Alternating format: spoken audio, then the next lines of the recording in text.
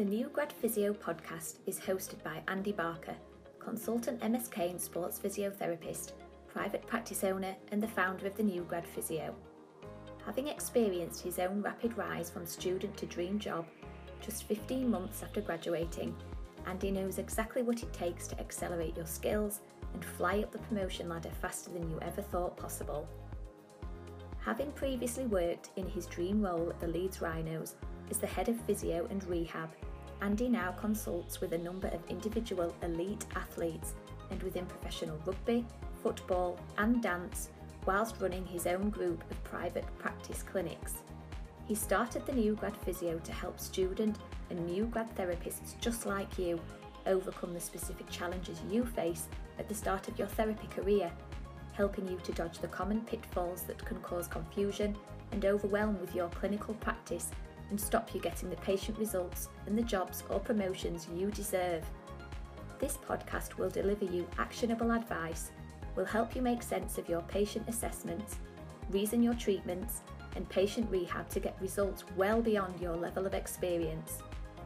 You will also discover what you need to do to open doors, to create opportunities for yourself, so you can enjoy the best possible start to life as a new grad physio.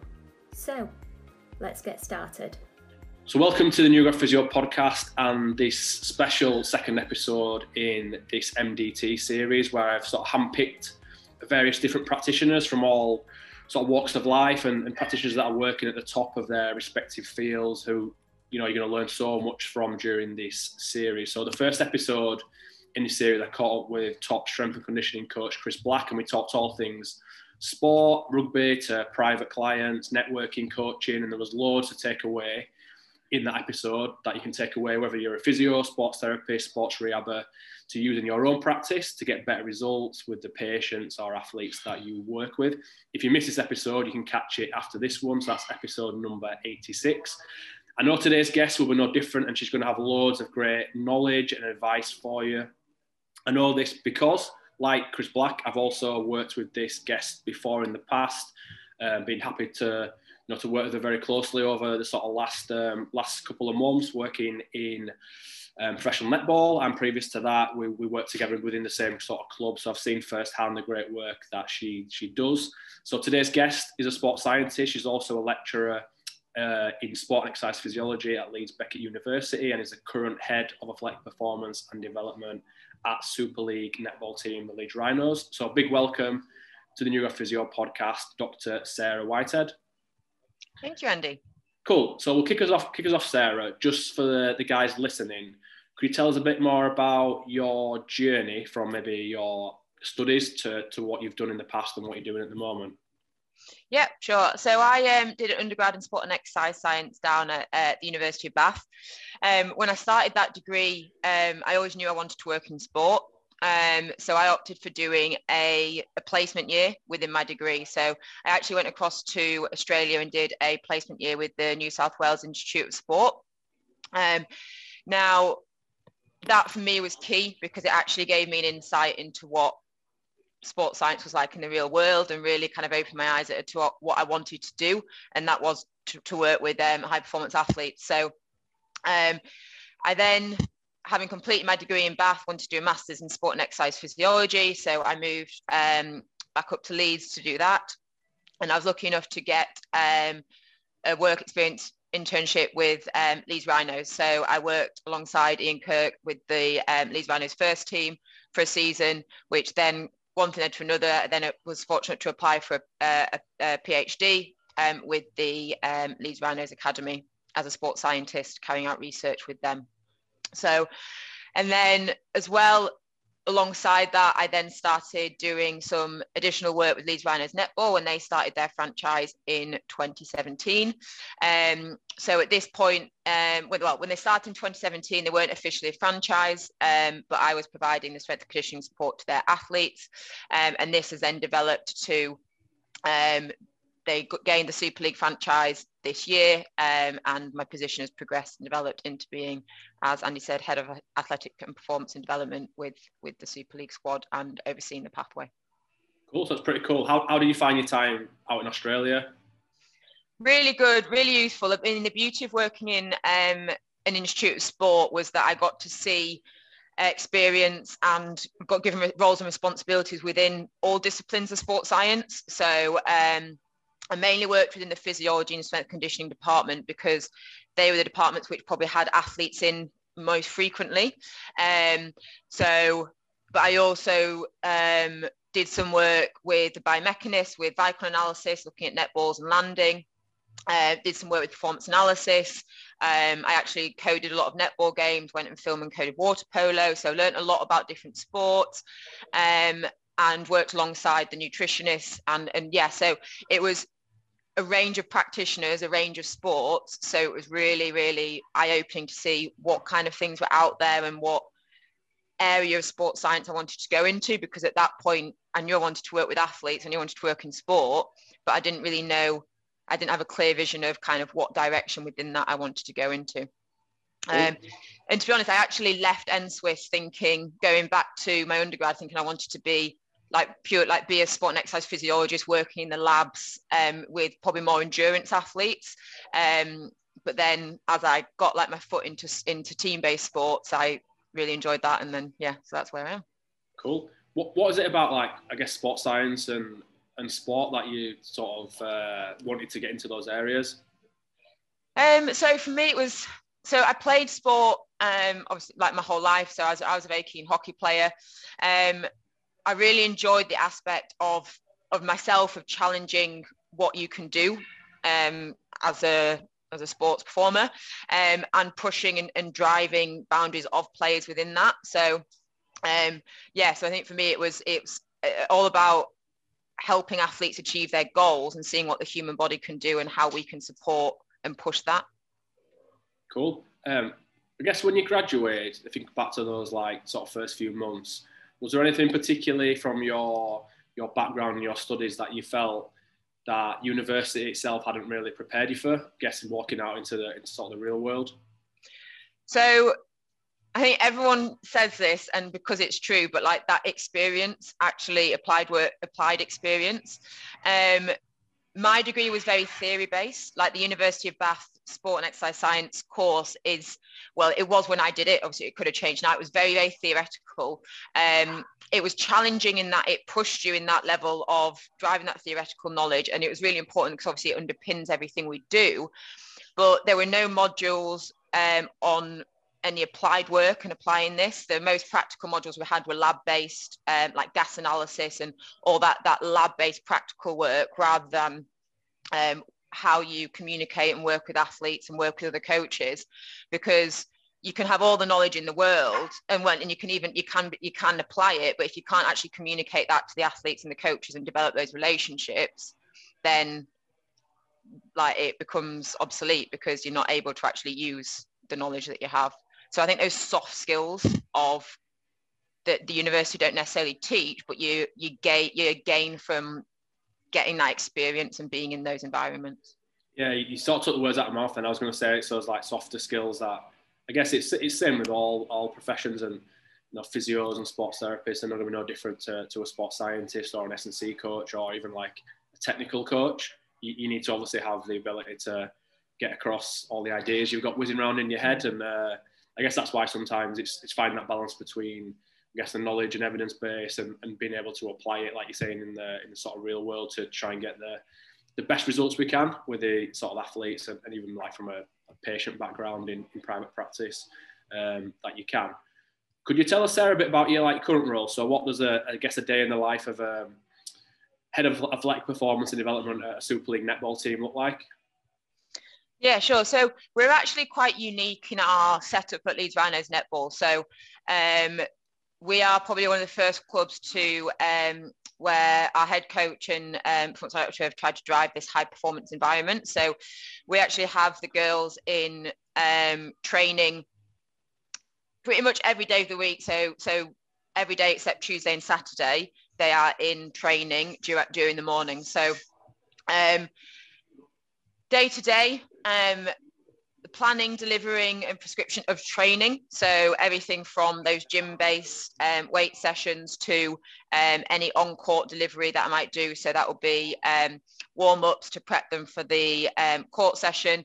Conditioning, that obviously varies throughout the season, pre-season and in season, on how much we do that. But that day-to-day delivery and planning. Alongside that, there's the screening and well-being part. So they do daily screening. Partly they have to do it for a COVID perspective, but also a general well-being questionnaire. We don't do any physical objective measures at the moment within our environment, purely due to logistics and the way that we're set up at the moment. So they have a number of subjective questions that they do fill out every morning. And we also collect and monitor internal and external training load. So we actually have a sports scientist at Leeds United Netball who is doing a PhD with us as well. So Anthony Clark manages that data, but we have constant conversations of around their load and how it's looking. Have we had a decrease over the last 7 days? Can we push them a little bit more this week? How does that balance out with fixtures? So that's constant communication and conversations. And then I kind of oversee the rest of the MDT team in MDT around the nutrition psychology side of it as well. So we've got a psychologist, Ross Shand, and nutritionist Sarah Chandler, who we work with them as well to provide the best support we can to our Super League athletes. Cool. For the guys listening who maybe not be too au fait with like GPS and monitoring stuff, could you explain the difference between like internal and external load and what you're measuring, what you're looking for, and how that might affect, I guess, your planning with players? Yeah, definitely. So external load is essentially what the athlete is doing. So the athlete has done X amount of jumps, X amount of change of directions, and X amount of accelerations. Now, the internal load is how that individual has responded to that external load. So that can be affected by their physiological characteristics, their life stresses that day, how well they've slept. A number of factors will influence how their internal load has responded to the external load. Now, we measure external load through microtechnology units. So we most often refer to them as GPS units because that's what we use them for for example, in rugby, we use a GPS component because that measures displacement. So it will give you distance covered, high speed running. But it uses the satellites in the sky. So in netball, because we're an indoor sport, we can't utilize that GPS component. In the Suncorp, which is the Australian professional competition, they've got a lot more money, a lot more funding, and some of those environments actually have systems set up in the stadiums and their training facilities called LPS, so local positioning systems, so that they can get those measures. We aren't fortunate enough here to be able to do that. We are actually the only club who wear microtechnology units, so we're fortunate in ourselves to be able to do that. But those units basically give us an indicator of load mostly using accelerometers. So it can give us discrete movement patterns such as jumps, changing directions, but the most common metric we use is something called player load, which is actually specific to the manufacturer, but it's an accumulation of load through your X, Y, Z axes. So it takes into account basically every movement that the athlete is doing. Cool. That's awesome. And I know from obviously conversations we've had before that netball is generally an area that's quite under researched. And I know you recently were involved with like a scoping review, weren't you, with looking at trying to get some evidence around netball, and I know from the obviously data that you are collecting, particularly over here in the UK, it's going to be probably pretty groundbreaking. And obviously, like you say, the only team wearing the units and collecting that sort of data. So hopefully, it'll have a big influence. Hopefully, not only for us at Leeds Rhinos to make what we do better, but obviously for the game of netball as well. Yeah, definitely. And so that scoping review actually identified there's only across sports science and medicine. So there's only 150 studies in netball that we identified. So which 150 sounds quite a lot, but when you think if you did that in football, there'd be thousands and thousands. So there's in the grand scheme of things, not a lot of research in netball at all. The majority of those studies were in injury. So the sport injury, like injury epidemiology, specifically, but so the sports science and especially training load is really lacking. There's only 3 studies that have looked at the training load in netball. And as I said, they've all been in Suncorp netball over in Australia. So now it's not so, and one team, so that data, for example, one study has looked at the training load across a season of one Suncorp netball team. Now we've still used that data in our day-to-day practice. For example, in pre-season, we know that a quarter of netball at the Suncorp Super League, at the Suncorp netball competition in Australia has an average player load, for example, of around 8 meters a minute, 8 arbitrary units per minute. So we actually use that data in pre-season to try help guide the intensity of our training drills. So because there's no other data in netball, there's no data for the Super League competition. So we don't know how it differs to our competition. However, it was the only data we had to be able to use it as a marker of are we preparing our girls for match play? How can we use the data to help that, and that's the data that we had available. But as you say, hopefully after this season we know more about the game and we know more about the Super League game, and we can use that going into next season. Yeah, and I think from like, I'm thinking from a physio sort of lens, that makes it quite hard as well. I think in many respects that's probably why I've leaned on you quite a lot in terms of a lot of the end stage rehab stuff, because there's not really a lot of information even within the team that we're working at together at the moment with the Leeds Rhinos netball team, but even within the game to know, I guess, what the end product is. So when players are playing games, there's not a whole host of data. So you can, I guess, when you're designing a rehab program and a player's returning from injury, you almost reverse engineer it, that you know what you guess you're aiming for and what they usually do in a game, or they're asked to do when they're playing, back-to-back games over weekends like we're doing this season, which is pretty tough. If we're not really clear on what that is, it makes it quite hard, more difficult, definitely, to, I guess, the program, particularly end stage rehab, to, for us to go to Dan, our coach, to say these players definitely ready to go back in, because we guess we're gauging what we've done in rehab and they're reconditioning to what they're actually going to do in games, which is, again, if we've not got that data, makes it almost doing it with like a blindfold on almost. Yeah, definitely. And I think like the data we get isn't flawless in that.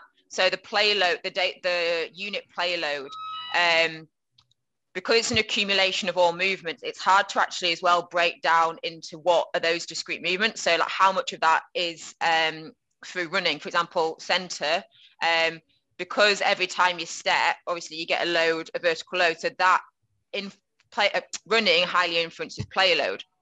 But so a centre may have a very high play load, but other positions will also have a high play load, even though they don't run as much. So it's accumulated through different actions.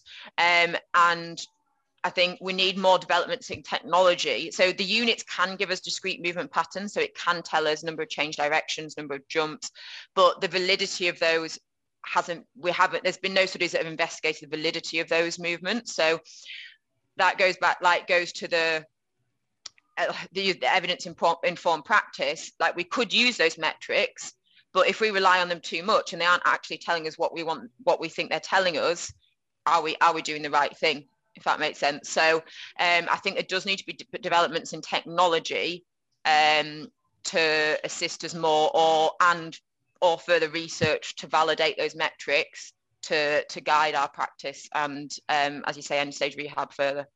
Yeah, no, I certainly agree with that. So having done a fair bit, Sarah, in loads of different sports, both when you were studying and since you graduated in rugby and netball and various other places, what would you say your highlights have been so far in your career, whether that's obviously your academic background or maybe some of the teams or athletes that you've worked with? So I think academic-wise, an easy one, because completing my PhD was definitely the highlight there. So that was a good, obviously, 3 years of hard work. So that was good to get that over the line. And then career-wise, I think I'd say kind of 2 main kind of events or kind of things. So with working with the academy, so I was with the academy as a sports scientist for 4 years. So within that time, you see obviously a lot of players come through, and the whole purpose of the academy is to progress players into the first team environment. That is the purpose of it there. So when you actually see players who progress up, but not only progress up, but have a really big impact and get repeated contracts, that's really quite rewarding, even though you might have had just the tiniest impact in the grand scheme of everything. It's just a really nice thing to see that those players are improved, because that's what we're there to do at the end of the day. No matter how minute our impact is, it's still having an impact and helping those players achieve their potential and their goals. So Mikolai Alexei with the first team. So he was through the academy when I was there, and recently Jack Broadbent, who's recently progressing up. I worked with him throughout his academy quite closely, so that's always really nice to see. And then our first game for Leeds Rhinos netball against Celtic Dragons. So that was, being an inaugural franchise is quite special in itself, because everything that happens first time is exciting.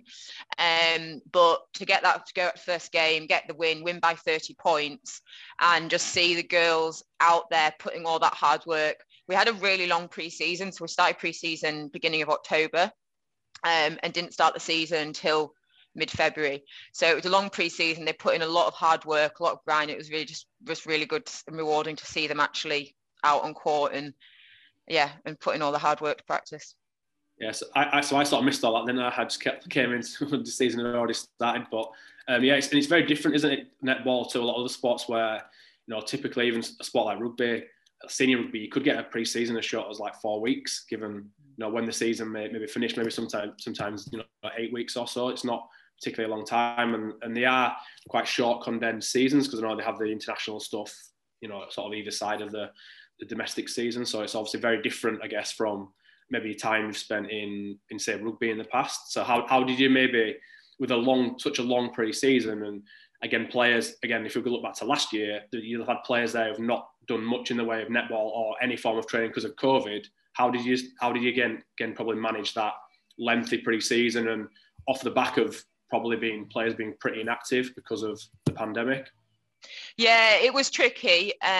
So we had actually certain guidelines in place from England Netball around COVID anyway. So we did have to train in bubbles for the first few weeks. So that did naturally restrict what we were doing. Anyway, however, Dan and I, Dan Ryan, head coach, and I, we sat down and we basically kind of came up with this plan of how we'd progress the intensity of training, the volume, and also how chaotic the training was. So you can plan as much as anything, but then obviously you have to be able to adapt your plan. But we planned out a week so that we had a change direction day, an acceleration day, and a more longer conditioning day.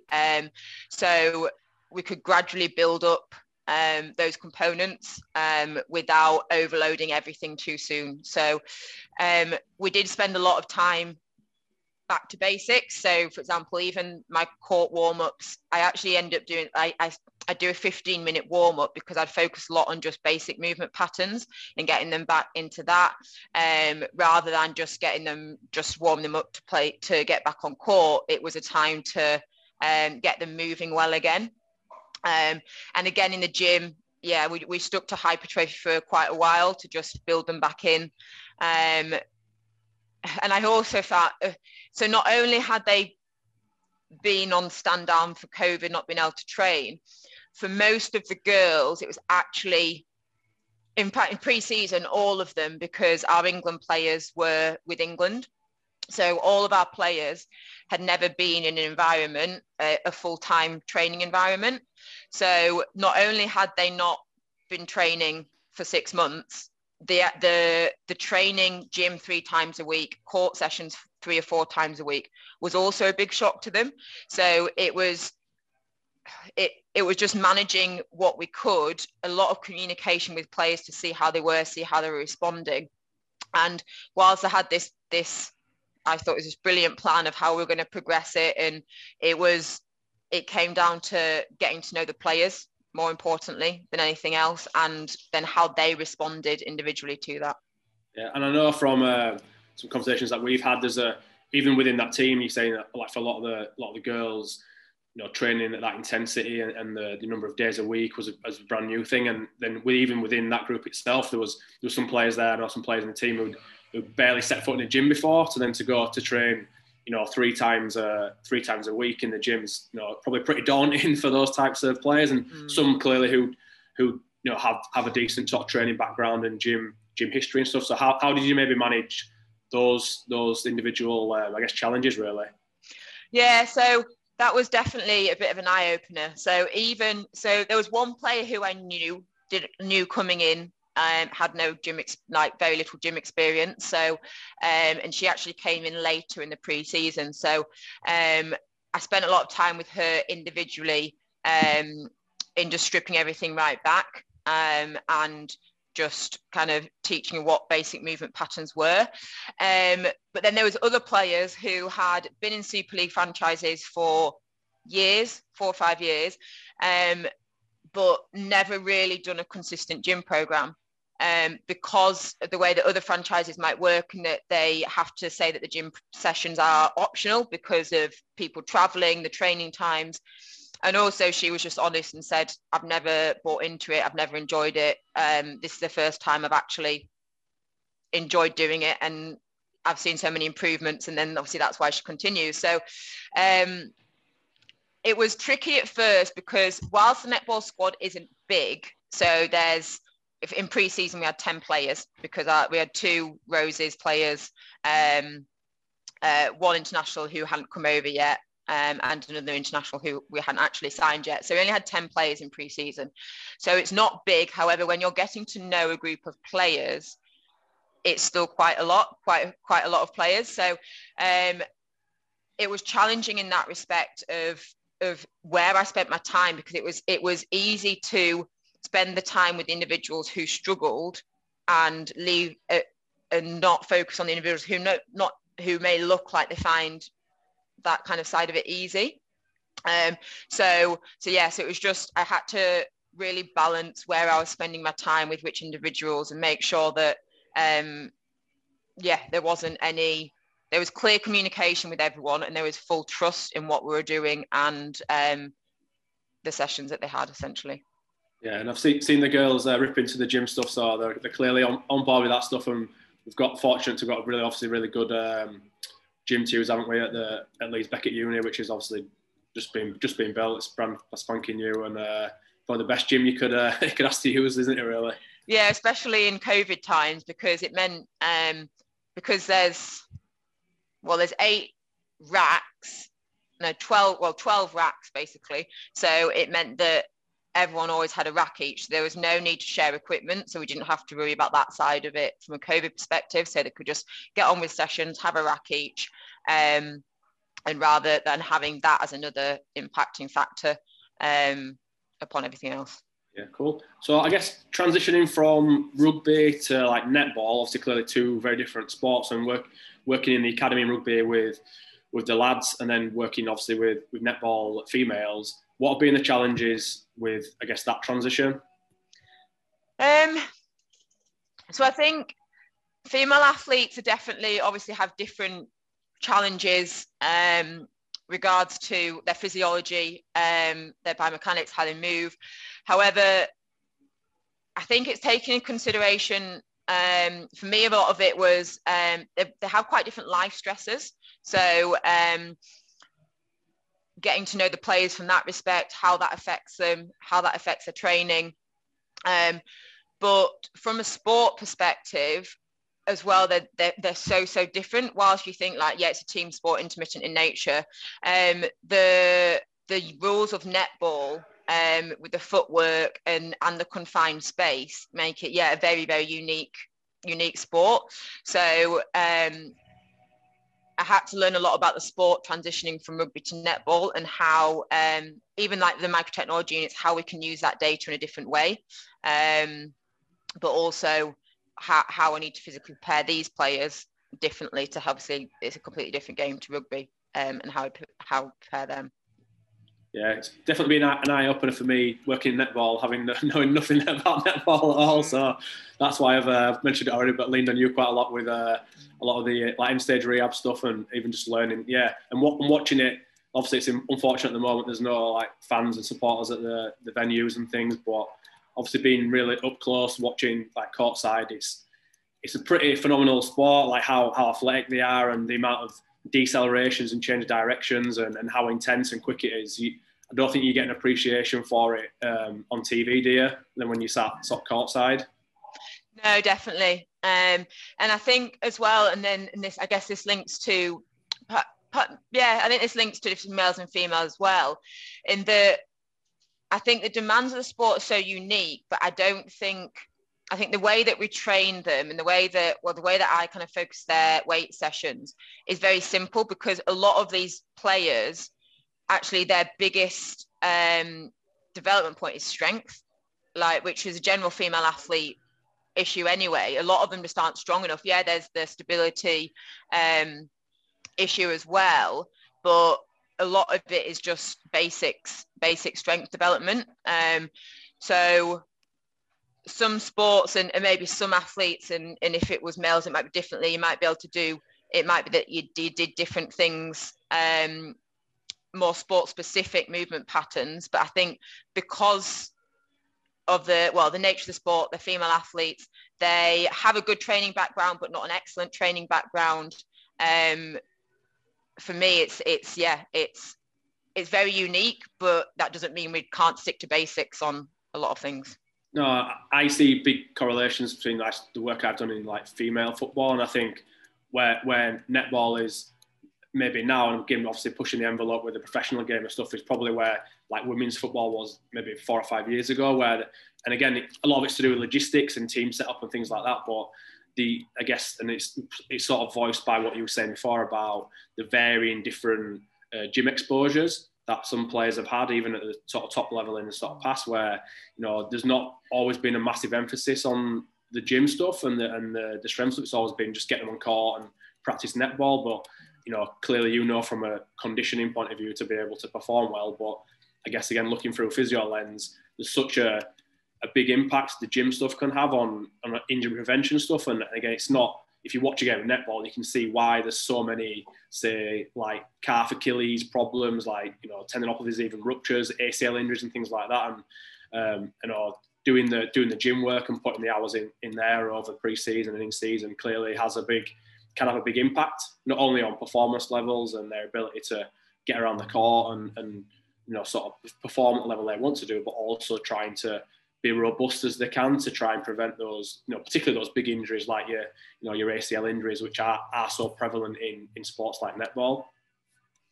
Yeah, definitely. I think I've not really noticed this as much with the Super League girls, but I've worked with the, as I said, Leeds Netball since 2017. And so for the first, until this season, I was with the pathway. So we had under 19s and 17s, and I did a little bit with under 15s. And what I found working with those groups, so I had them twice a week for an hour gym. It was very difficult to get not all of them, but the majority of them to actually buy into what we're doing in the weight sessions. Partly because, and this was particularly evident when we went to COVID lockdown, all they wanted to do was like HIIT training and stuff that they thought was going to because they thought that would benefit them more on court than doing like lifting weights essentially. And they also had body image side of it, which a lot of them question, like, will this make me bulky? Will this rather than thinking about the actual performance benefit of it. So that was in the early days working with the pathway, and still now. I don't deliver to the pathway in itself, but myself and Cam Owen, who delivers to the pathway, we make sure this gets across to all players that how important that strength development and that side of it is, because that's what's going to benefit them long term, rather than how many calories their Apple Watch shows after doing a HIIT session. Yeah, so more gym based stuff and less dual weights. Yeah, because we also find that like with the pathway athletes, they have such a they have a very high training load. So it's like rugby union, in the fact that so they're with Leeds Rhinos netball. They also play club and they also play school. So they end up doing so much netball and so much on feet. It's actually really quite hard to get a good phase of physical development and strength development in, because they're fatigued when they come into the gym. They might have to miss gym sessions because they're traveling to the session they travel 2 hours to get there. They've had school netball, traveling 2 hours to come to a Leeds Rhinos court session, and they miss gym. So there's all these factors which influence the development at that younger age group, which you can see when they come up to that Super League level, in my opinion. Yeah, so we know, I guess this feeds in quite well on what I was going to ask you next about. So we know from like the academia and evidence that say like a good strength background is really important for sports performance, and also, you know, trying to prevent some injuries. So I guess from your background, having a really strong like academic background, how do you take the skills like from that background and your knowledge base, if you like, and actually apply that? Because there's sometimes a big disconnect between what the science says and then what happens in the real world. So I guess what are your main challenges around that, and how do you get that across to your athletes? Yeah, so I definitely prefer the term evidence-informed practice rather than evidence-based practice, because I think when we think evidence-based practice, everything needs to be based on evidence. However, I do think there are certain times when using the evidence and the research isn't perhaps realistic. So, sorry, the dog's just asking to go out. That's cool. No, I think it's really like, yeah, good what Sarah's sort of talking about in terms of like the science and application. So do you want to carry on with that, Sarah? Yeah, sure. So, I think you need to have a solid understanding of the science and the research out there, but you also have to have the ability to respond to the environment in front of you and what's happening. So, for example, if you were thinking like from a physiology conditioning perspective, the theory and the research of training studies might show that for repeated sprint training, the 3 sets of 6 repetitions, work rest ratio of 1:5 with 2 minutes between sets, for example, has been shown to have increased repeated sprint ability. However, the likelihood of having a 30-minute session purely for 30-minute period within a court session purely for conditioning without any ball is quite slim. So I think it's important that you take evidence-based but then apply it in how you can in your environment.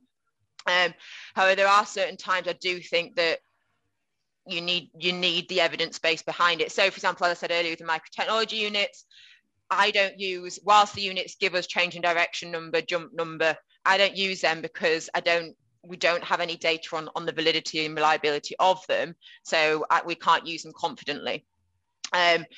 However, and things like, so there's been development of a new test, for example.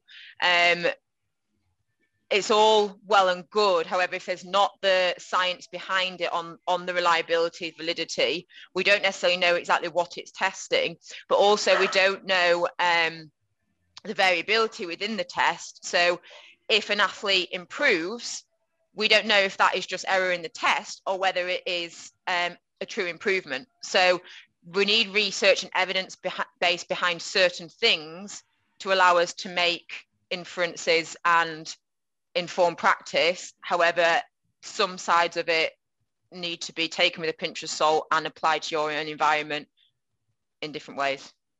Yeah, so I think that evidence-informed practice is probably just obviously sums it up very well, doesn't it? Taking what we know from the evidence and being guided by that, but again, taking into account the team you are, the athletes, the things that are going on. We both know, like, sometimes if a team's not playing very well, the coach is going to want to do more technical stuff on court or on pitch or whatever sort of sport you're working in, and being, I guess, adaptable, if that's the right word, to those things. So we are being guided by the science and the evidence, but obviously we need to apply it. And I think this is exactly the same in the physio world, where, you know, some therapists sit very one way, as in all evidence-based sort of practice, and then some that are totally not evidence-based. A lot of a lot of, say, manual therapy techniques, and there's no evidence base behind them, but they can be really effective.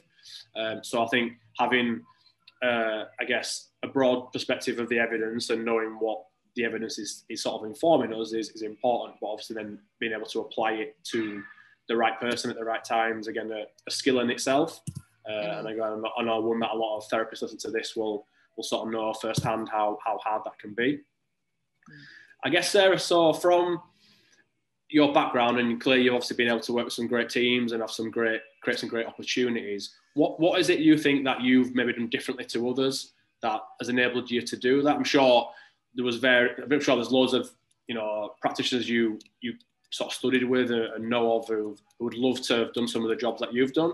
So what maybe do you think has set you apart from those guys? And I know you're really modest, so yeah, I don't know how you're going to answer this one, but I do think part of it is being in the right place at the right time with the right opportunities coming up and you being there. I would never have,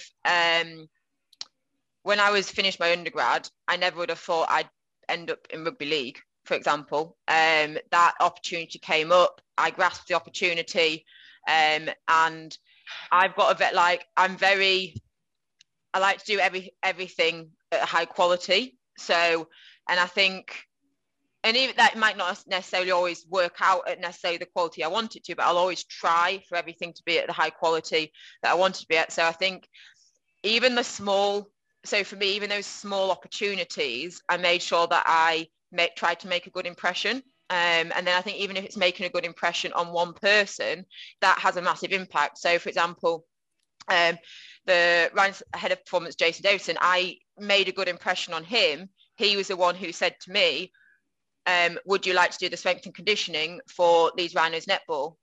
And I said, as like an additional work, like he didn't go out for that, but he asked me because he trusted me and he, I guess, believed in me. So I said yes to that.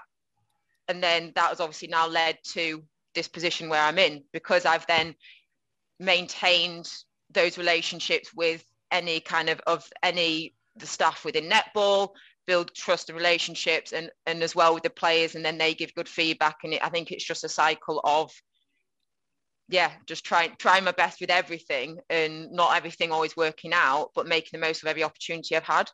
Yeah, I think that's what it is. I think I think like the right place at the right time, it almost infers like a bit of luck, but I always think about luck being the product of opportunity plus like preparation. So clearly to get an opportunity, there has to be an opportunity there, and you can make opportunities for yourself, like what you've done there, and obviously putting your best foot forward, and other people involved within the wider club, obviously a different sport, but within the club, have seen you doing a great job. So I guess that's you almost creating your opportunity. So you were the first person that, the main man asked, would you be interested in this role? Because he'd seen you work, day to day and do a great job with the athletes that you work with, but also being, I guess, the prepared part is almost then, it's great. And if you can make an opportunity or the opportunity comes up, but you need to obviously be prepared and have the competency, if you like, and the skills to be able to do that role. Otherwise, you could have started with that role and not done very well. And then obviously sport, as fickle as it can be sometimes,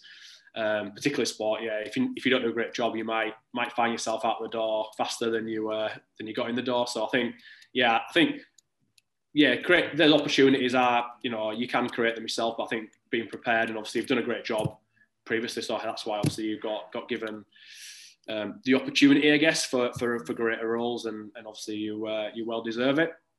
So cool. So I guess to get towards the back end of the podcast again, rewinding back to, I guess, the start of your career, if you were going to give any advice to like a student or a new grad, whether that was a sports scientist, whether that was maybe a physio, maybe someone who wanted to work in a practitioner in sport, what sort of tips and advice would maybe you give them? So I think a big one, because I've heard people kind of struggle with this, is don't pigeonhole yourself to one sport. I think a lot of people go into sport think, I want to work in football, but often as well, and you see more and more now, to get experience, you need to have experience. So like literally, I think I saw an internship advert, and it said you had to have like 2 years of experience to do an internship, like an unpaid job. And it's like, so if you pigeon yourself pigeonhole yourself to one sport, you're completely narrowing any opportunities. So I think it's expanding those horizons of different types of experience. So it might want to be a strength and conditioning coach, but you might want to get some experience in the lab, or you might have to get some experience in sport, like more just the data and sports science side, or vice versa. So I think it's broadening horizons on and keeping your eyes open around different types of experience and within different sports, different age groups, because at the end of the day, experience is key. And then within some of those jobs, you might have to do the not very nice jobs, which aren't that glamorous. But it's getting that done because it will be worth it in the long run.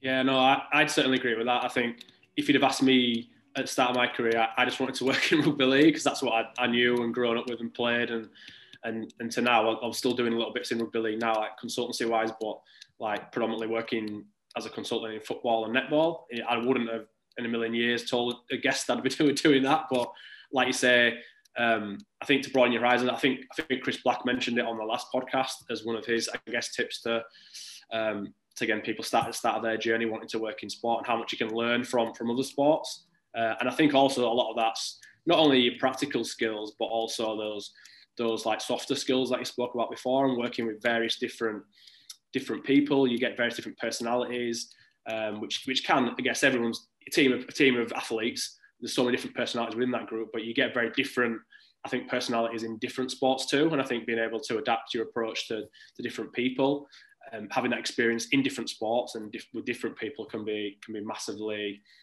advantageous. Yeah, definitely. What are your plans, Sarah, for the future? So obviously I know you've got a fair bit on both in the academic world and sports world. What's on your plate in the next weeks and months? So finishing the season well, first of all, with netball. So we've got we've got 8 weeks left-ish of the season. So, and for us, that's going to be a big hurdle because from now on, all our games are down at London. So that's adapting again. It's something we've not done before. To franchise, it's something the girls have never done before because it's a new thing in that it's a centralised venue. So they've never had to do trips every weekend away. So adapting and learning from that in the short term. And then I guess in the near future, my kind of focus from an academic and sports science point of view is I really want to try to drive that high performance nature of netball within Leeds Rhinos. Netball, of course, first of all, I think we can build on so much more on what we did this season without even increasing any training times or anything like that. I think there's so much more we can give and do. But to say netball is one of the most popular female sports in the UK, as we touched on earlier, like it's so under-researched, underfunded, and I think there's so much more we can do as researchers and academics and practitioners to help drive the sport forward. Like they won the Com Games, like last Com Games, won gold, but that hasn't quite filtered down yet. So they went from winning gold to we've got a semi-professional netball league where girls train twice a week on a Tuesday and a Thursday, 8 till 10. So I think there's so much more the sport can push to and give. And it's just kind of, helping provide, I guess, a bit more of an evidence base to that, and working alongside England Netball on a few projects on how we can drive standards, research, and everything forward. Cool. So if listeners wanted to find a bit more about you, Sarah, see what you're doing, I know you're a keen runner, you're always posting some decent stuff when you're running stuff, and obviously sharing a lot of academic stuff as well on your accounts and the work that you're involved with in other sort of practitioners. Where could people find a bit more about you, say on Twitter or Instagram? So Twitter and Instagram, I think Instagram, but Twitter's definitely Sarah R. Whitehead is my Twitter handle, and I'm pretty confident it's that on Instagram as well. That's cool. So Sarah R. Whitehead, nice and simple. Cool. If you get stuck and you can't find Sarah, just give me a shout, and then I'll post you in the right direction. I just want to say, Sarah, thanks. I really appreciate your time. I know you've had a pretty busy day today. We were working together this morning, and then you have to shoot off to do some teaching, and then jump on here to record this podcast. So I appreciate it. It's a pretty busy day, and we're recording this on a Friday as well, when everyone likes to finish a bit earlier. So I do really appreciate your time, and I know there's loads in there for the guys who'll be listening that can sort of take away and learn a lot about, I guess the non-physio stuff that goes on in sport and how physios work together with other staff, and I guess some of the challenges you've had in the past and all your learnings and experience, and the guys here will take so much away from that. So I really appreciate your time and jumping on the podcast. Oh, you're very welcome. It's been my pleasure. Cool. So just to finish off, if you do want to reach out to Sarah, that's cool. Just if you can't find her, just reach out to me. Really appreciate your time jumping on board the New Grad Physio podcast. All the episodes and all the links to the previous episodes you can find at newgradphysio.com. You'll also find links there to all my other blogs and podcasts, and there's a few other sort of resources up there, so check that out. So if I don't speak to you soon, I'll catch you on the next episode of the New Grad Physio podcast. Thanks for listening to the New Grad Physio podcast. Before you head off, I just wanted to make sure you did not miss this. Alongside his podcast, Andy posts a weekly blog on his website, www.newgradphysio.com.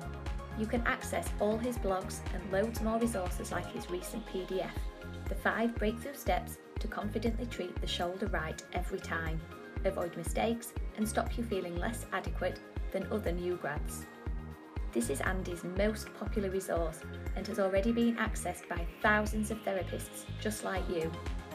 To get a copy of this PDF, or to get more information about Andy's upcoming courses, or find out more about his New Grad Physio membership, head to www.newgradphysio.com.